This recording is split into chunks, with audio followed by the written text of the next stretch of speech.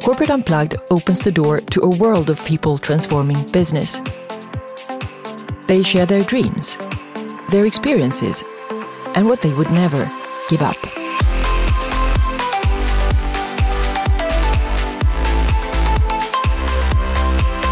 So I'm so glad to have Bosun Tijani here with me from Lagos, Nigeria.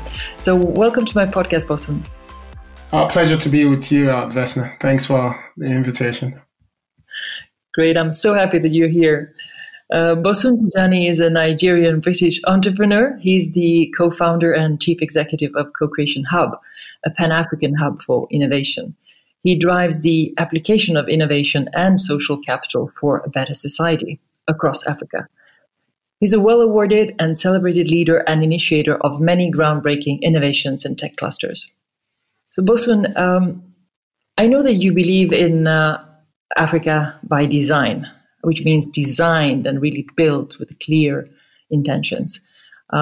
What should those intentions be? I like the way you put that question, Vesna, which is, intention. I think the intention bit of that question is what I find really powerful, and it is something that is quite central to how I do what I do, and also what we do generally at CCHub. It's part of our culture at CCHub. I think we all know that we live in a world that is extremely exciting at the minute. Aside from the pandemic that we're all dealing with, we think the evolution of humanity has been extremely exciting. We live at a time where digital technology is changing how we communicate, how we interact, how we do business, and literally every facet of our lives, really. And for me, I think this is where intention is the key word for how I look at Africa. And the reason for that is that despite all the complications that we see in the world, there are still things that I don't like and I don't want to see in the continent that I'm a part of. And I think everyone that is part of the world should also not want to see in 2020. Some of the challenges in Africa are not necessarily rocket science, in my opinion. I think a lot of them are problems that have been solved in other parts of the world. And I think what's still in the way, really, is in how we intentionally leverage existing knowledge, but also how do we intentionally create new knowledge to help not only solve some of these problems that we face on the continent, but also help to take advantage of the opportunities that are commonplace all across the continent. Africa has a huge opportunity to be part of the world, to offer services to the world, to contribute to the development of the world. And Africa has been doing this for years as well. But the way in which it's been done, it's not been beneficial to both Africa and I think the rest of the world, really. So the only way forward for me is that intention. How do we become more intentional about building an inclusive society in Africa? An inclusive society that leverages the resources for the good of the world, but also the resources for the benefit of the people that are within the continent. So for me, I think that's the way we need to be thinking about it. It's not necessarily saying cutting out Africa from the rest of the world, but how do we take the resources that exist in Africa to create opportunities for Africa to add value to the world while we're at it? Yeah, it's definitely time for Africa to become creators of its own also solutions. And the whole continent is, I think, the second most populated, right? Around 1.2 billion people or so. And like in 30 years or so, you will have the largest youth population in the world, like more or less 60%, 25 and under. And over the next decade, you have around, 200 million Africans who will live in the cities and so on. So what I mean, this is a big topic, of course, but just in a short way, what are, you see, the biggest challenges and at the same time opportunities in this? The biggest challenge is actually the fact that there will be more demand on resources. There will be more demand on society. There will be agitation, right? The current infrastructure, which is very weak, will see more pressure. The lack of it as well. There are places where we don't have enough infrastructure to cover things. We'll also see more pressure.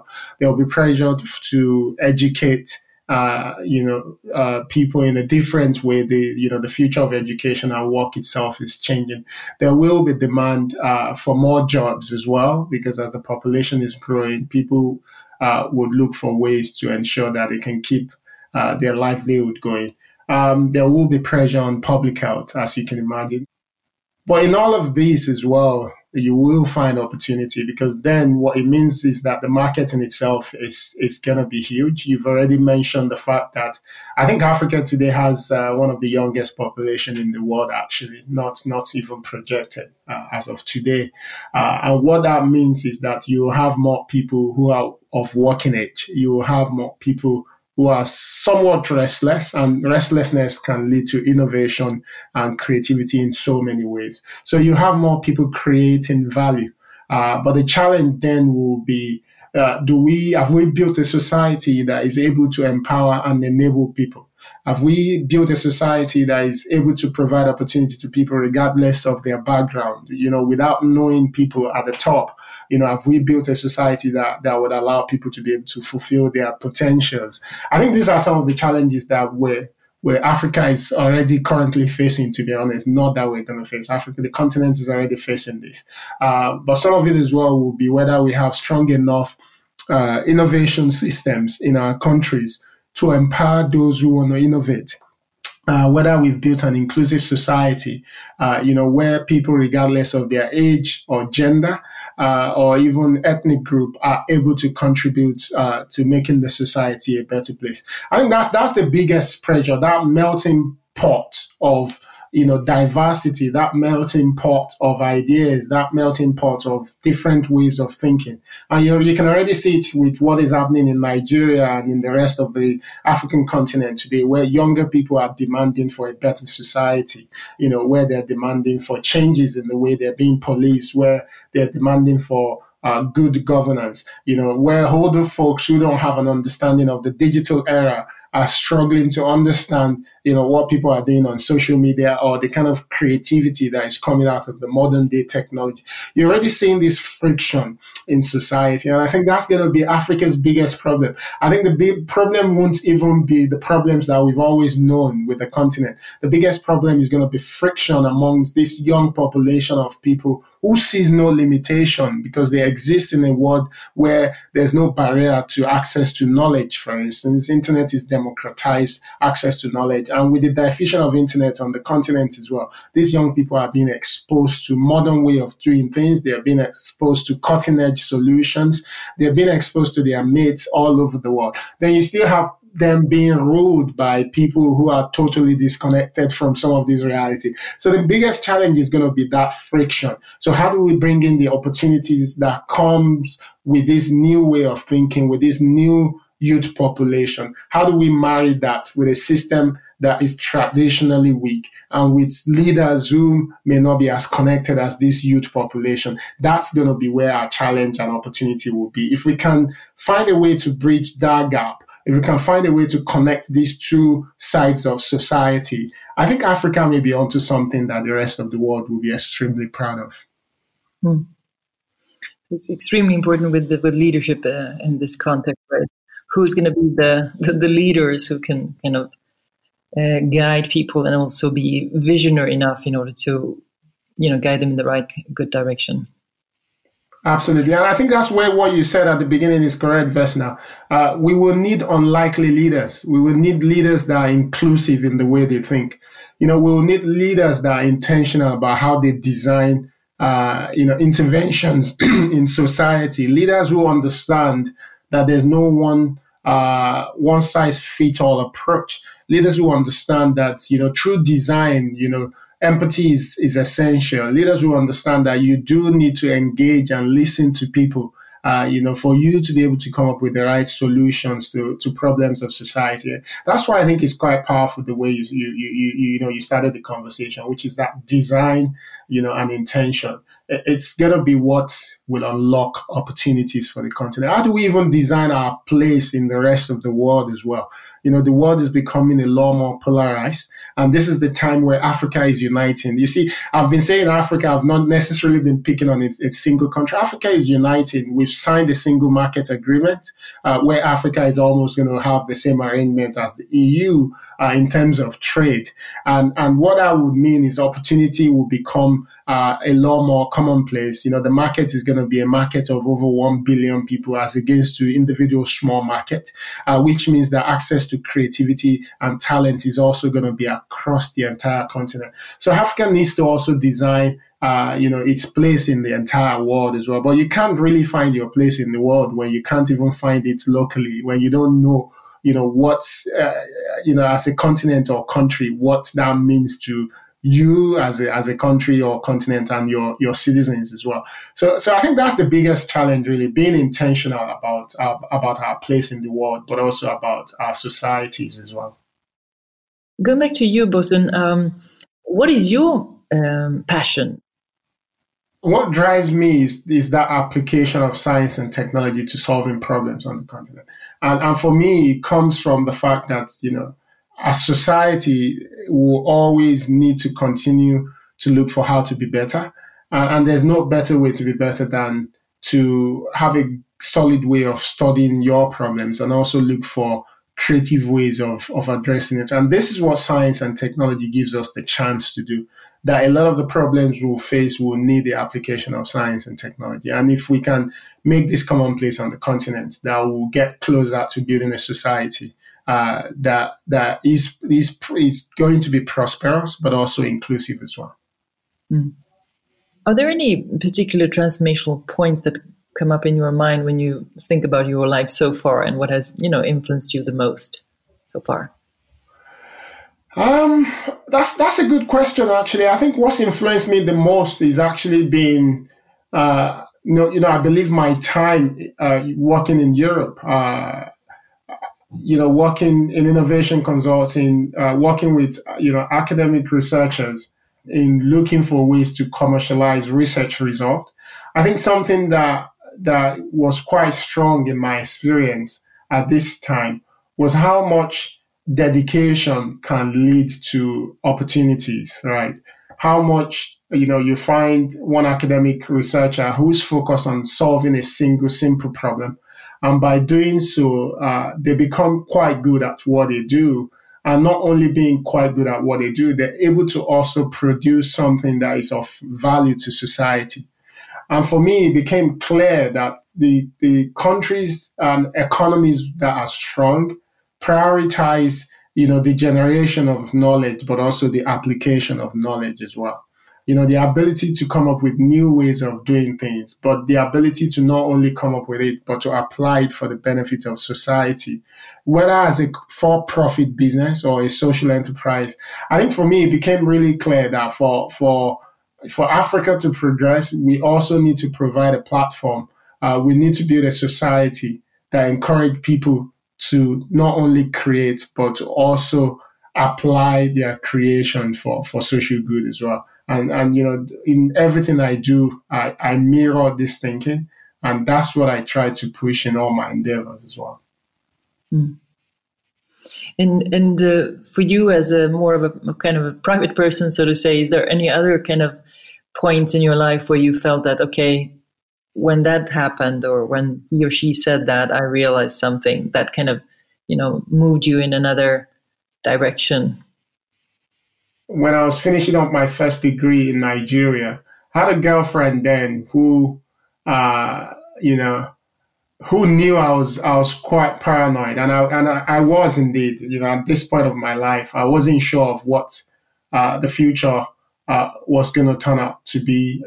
There weren't that much opportunities around me, so I was really worried. And there was one thing she kept saying, which was the fact that the future is bright. I still remember that the future is bright, but I couldn't see it. But that it stood with me. That it stuck. And in everything I do, whenever I remember that, there's some sort of calmness that comes into into my life. And I've come to discover that, to be honest, as young people, we tend to worry too much about what the future holds. And quickly we tend to also realize later in future that, things are not as complex as we tend to think. I think if I took on that philosophy earlier in life, I kind of feel like I would have enjoyed my youth age way much more than I did actually, because everything I was scared of ended up not happening. Yeah, exactly. And that's very typical for all of us, regardless of age. I think that we maybe 95% of our time worrying about things that will never happen. Absolutely. It's kind of insane, actually. And we're all doing it one way or the other. We all do it. We think about it. People say it to us, but we still end up worrying. I can't say now I don't worry anymore. I think I still do. But at least I remember that point in my life vividly. That reminder that the future is bright. And I think really, it pushes me now, even at this age, that there's not much to worry about. That's great. You need to tell her that. If you have it. What long-term solutions for business do you believe in? That's a good question. And I think when I talk about business, I always say to people that, depending on who you are and where you sit, my opinion on business is may or may not be relevant. If you're European or you're American, you may not find my opinion important. But if you're from Africa, I think if you look deeply, you will find it important. And the reason for that is that when you look at the stories of successful nations, you will find that entrepreneurs are always embedded in how these nations were formed. Even in Europe, that is quite socially inclined. You will find a list of entrepreneurs who have pushed the boundaries of knowledge, have created something extremely innovative that ended up becoming a product that they made so much money from, but at the same time ended up becoming a product that solved significant problems in their country at first, but also in the world. And by doing that, they then contributed to the bottom line of their countries, their economies, and so many more things then grew out of it. And that's the perspective I take with business. I do believe that for any entrepreneur that is linked directly to Africa, that we do have a responsibility to see business as not only opportunity to generate returns for ourselves, but also opportunity to build something that will have significant impact on the African continent. Significant impact, whether in the way people perceive Africa, significant impact, whether in the way industries and sectors within the continent grow. So it won't make much sense for me as an African entrepreneur to build a CC hub whose all resources and asset is tied to, say, an external country outside of Africa. And not because I'm being nationalistic. I'm just being aware, that businesses also shape the evolution of nations. You can see this in the US, you can see it in UK, Italy, anywhere you look, that businesses shape the evolution of nations. And when you build a successful business, you're building an ecosystem. And the way you conceptualize that ecosystem is what would determine whether your society, your immediate society, benefit from it or not. If we have more companies like Dangote, like First Bank from Tony Elumelu, like CCL, that are deeply rooted in the African society, they will be building an ecosystem, they will be building value chain that will create a culture that helps to make African countries a lot more prosperous, that will help to solve problems in society. They will be able to raise more families to look after themselves and create more innovators, create more people with critical thinking. So for me, that's what I always see with business, that business is not only about generating returns, especially because I'm African. If I was British alone, perhaps, you can have a more balance towards returns and a bit on society, because I know every businessman should think of society, but I think more so for Africans, because we have the responsibility to help to build a foundation that can change the path that the continent is on at the minute. Do you see any particular leader or maybe several right now in Africa that you think has the potential, whether that's in the political arena or whether that's a leader in the business sphere that you, admire and think is really doing the right thing? Yeah, I think top on the list will be Mo Ibrahim. I think Mo Ibrahim started something significant in telecoms. He was one of the first set of people to build the GSM network the way we now know it on the African continent. But he's then used his resources to focus on also building good governance because based on his experience, he realized that his business would have been a lot more successful if there was good governance on the continent. That some of the things he had to invest in, some of the things he had to be the one looking after. He had to literally build roads in some places because he was creating new markets. That he could have done them way faster if good governance was commonplace on the African continent. So I think Mo Ibrahim is one great example that a lot of people can look forward to. You have also Fred Swanika, who is a much more younger, entrepreneur who's literally focused on building businesses that can shape society. Fred Masiwiya as well, who is the founder of Equinet, is also, someone that is grown an exciting business, also worth looking up to. Another exciting person who is not particularly popular, but has built one of the most successful retail bank in Nigeria is Fola Adeola. Extremely committed to supporting entrepreneurship, and he's been doing it, for years. So there are great examples of these people on the continent, but I think we need a lot much more. If you look at where Africa needs to be and some of the social challenges that we still face on the continent. If you would assume that you have, all doors open to you and all resources available, is there anything right now in particular that you would go and innovate or change, be it in your world or in another sector? No, absolutely. I think it will be science education for me. and this is not just peculiar to Africa, but I think the entire world, but more so for Africa. I think, the trajectory that the world is on at the minute would push us and demand that we support and enable more innovators globally, not only in Africa, but I think the entire world. As you can see, we need people who are constantly thinking of solutions, to solve some of the challenges that we face in the world today. But I think more so for Africa, I think the way education is currently structured, especially on the continent, on the African continent, it's not productive. It's based around just creating people for a workplace that existed, I think, 10, 15 years ago, not the workplace of the future. So what I would like to invest on, and which is a movement really, I would love to be able to invest in a movement across the continent where we're raising a new generation of thinkers, a new generation of creative people. Young people would end up having lifelong interest in science and creativity. Young people who believe that they can literally build anything, who don't see barriers to what they can build. Because we live in a world now where access to information is quite flat. Anyone can get access to it. But the real challenge is whether you can apply the knowledge that you have access to.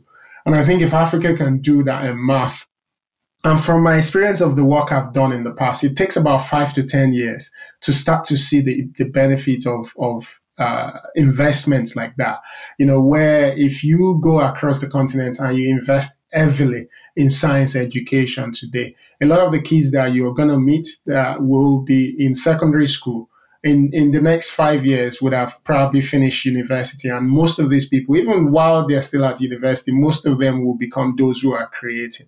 And that's what we've seen with the work we did at CCL, where when we started 10 years ago, a lot of the boys who came into the space at age 19, 2022, are now some of the celebrated tech entrepreneurs on the African continent today, just within 10 years.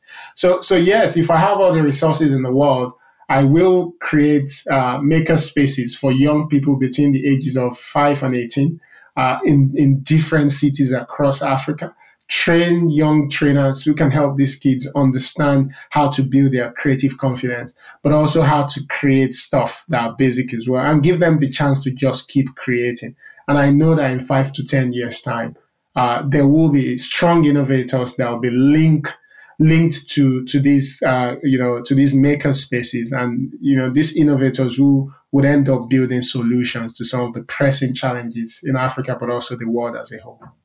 That sounds wonderful. And I think that actually these kind of, you could say, creative hubs or for young people would be amazing to have anywhere in that sense. And I know that there are a lot of interesting education, you could say, big education projects in the world where everybody's really trying to transform education into a place where you can discover who you are, your talents, your connection with everything, and also what creativity is and could be. So all of that is needed really everywhere, I would say. No, absolutely, you're right. Even in Europe, my kids lived in the UK, and I know that up until I bought a 3D printer, they didn't know what it was. They've never been exposed to it. But I already have 5 of these maker spaces in a few cities in Africa, and African young people have been going in there. Even the things they learn in coding, the things they learn in physical computing, the science concept that we're exposing them to in Africa. My kids in the UK are yet to be exposed to it. So you find that a lot of the cities, so it's not unique to Africa, I think. And you're right that there's been this movement to changing the way education is done. I think the best known example is in Netherlands, a school which I believe is called Agora School or something like that. They've been piloting this model. It is the future of education. Education is going to be, about creative confidence more than how much knowledge you've been given, because knowledge is now, commonly available. Access to knowledge is not a problem now, but what do you do with the knowledge that you have? Yeah. Exactly. And in that sense, I think also whatever we call experience and wisdom, which comes with age as well and experience, that will be worth gold, and how to interact and integrate these young kids with this creativity and combine that with experience and wisdom somehow. No, absolutely. Creating a bridge between the two worlds, which I think I imagine, because I think we live in two worlds now. There's almost like there's a virtual reality or second life that is already existing, and there's still the normal life where a lot of people still live in, and the younger generation more and more are living in this digital life where their creativity is being unbundled, where they're creating extremely exciting things. If you could give one piece of advice to leaders, what would it be? More than ever before, this may sound like rhetoric, but more than ever before, there's a need for the world to unite.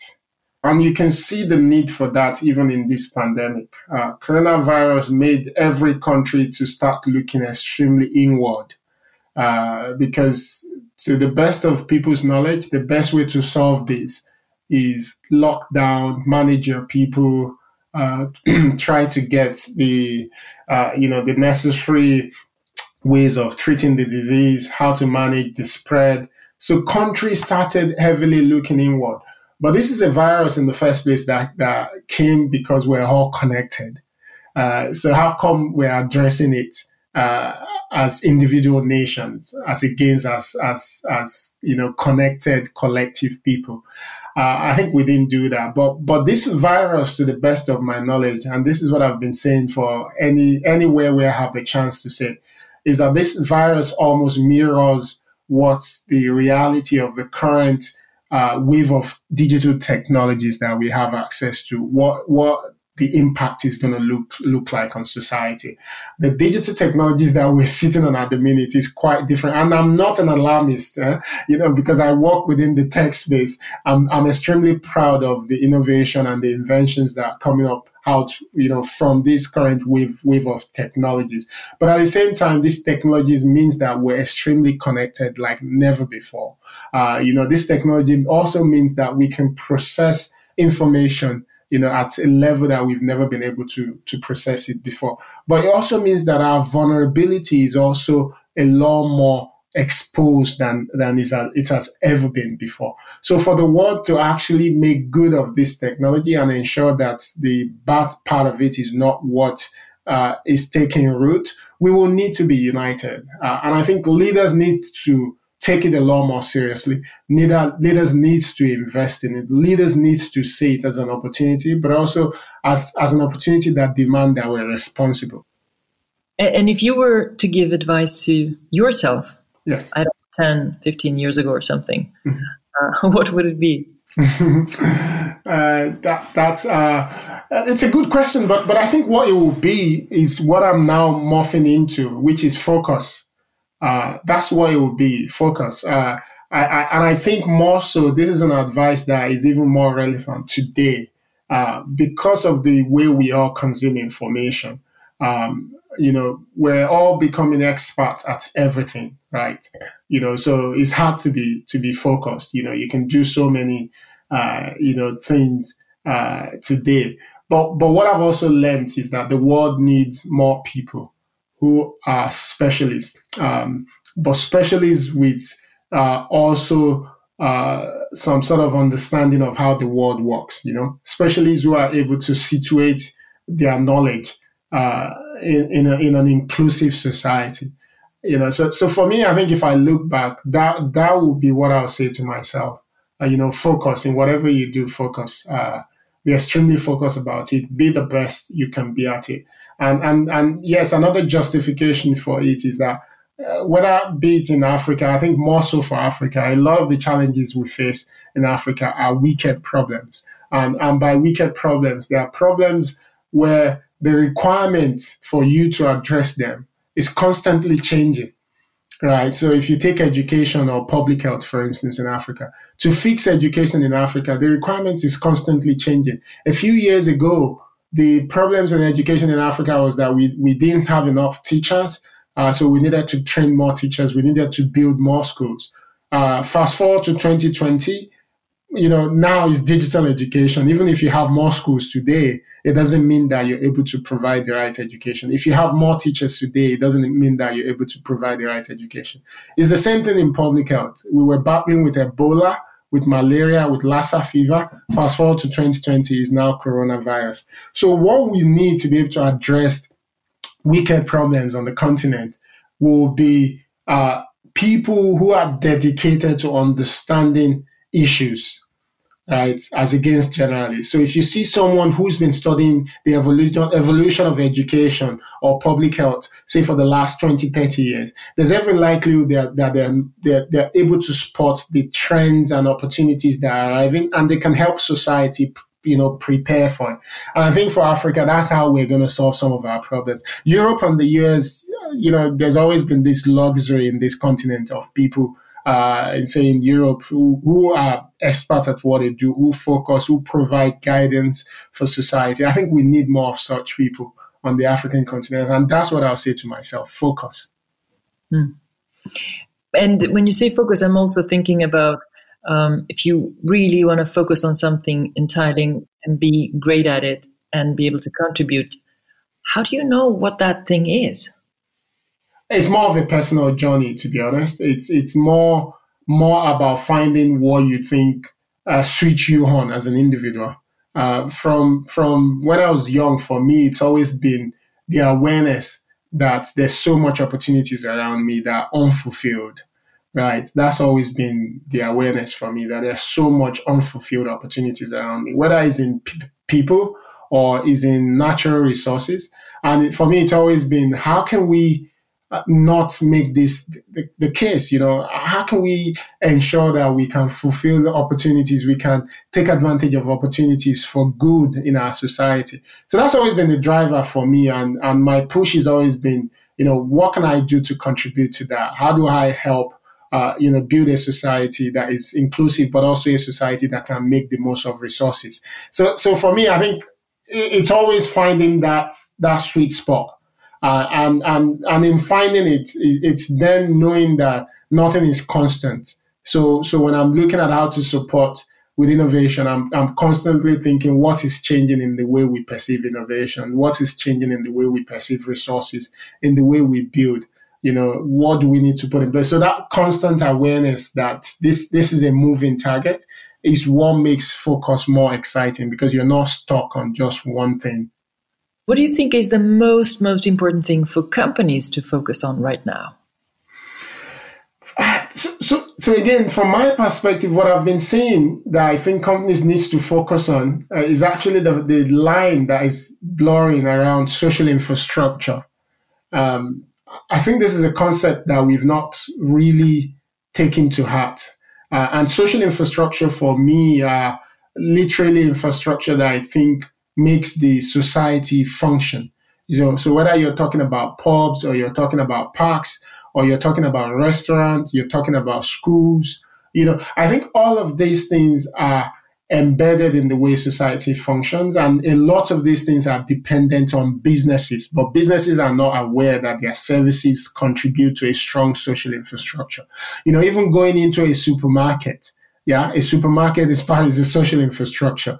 And what we're seeing today with a combination of this pandemic, but also technology, is the assumption that everything and most things can be digital, which is true.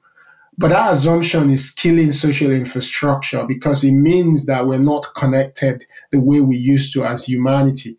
And if we destroy social infrastructure in society, what will happen is that society will become a lot weaker, and even the companies who want to benefit from it will not benefit from it. So I think companies need to be aware of how their product, their services, fit into how social infrastructure exists within society. What role do they play in building a strong social infrastructure? And I'm not talking about corporate social responsibility. This is actually business, that a lot of businesses are part of social infrastructure in society, but social infrastructure is becoming weaker and it shouldn't be so. And my final question to you, Bosun, is this one. What do you think the world needs most at this time? Is empathy. I think the world needs more empathy in this time, and anyone can have empathy. To be honest, regardless of whether you're a shrewd capitalist or you're a soft social inclined entrepreneur. I think we can all bring empathy into what we do. We can bring empathy into how we build products. We can bring empathy into how we lead as political leaders or people in government, public office holders. We can bring empathy into how we teach young people as teachers. And the reason for that is that the world is going through a whole lot, and no one knows how best to manage what we're going through at the minute. And I keep saying it, whether it's the pandemic or the future, the way we're building the future, there's too much uncertainty. There are too many people who are worried about, where the world is leading to and their place in that world. And I think when we all bring empathy into what we do, even if you're a businessman that wants to make a lot of money, if you bring empathy into how you build your solution, you will actually get more people paying you because your product would solve people's need, but also help make the world, a lot better as well. So the future is bright, right? It is bright indeed. The future is bright. Okay. Thank you so much, Bosun. Thanks for sharing everything. And to find out more about Bosun and his work and everything he's involved in, and that's a lot, you can see links and show notes on corporateunplug.com. And remember to subscribe to the podcast on your favorite podcast app and share this episode with people you know would benefit from hearing Bosun. Also, please rate and review this podcast if you enjoyed it. Thank you so much for listening, and until next time, live with purpose and remember to unplug. Ciao. Ciao, Bosun. Bye.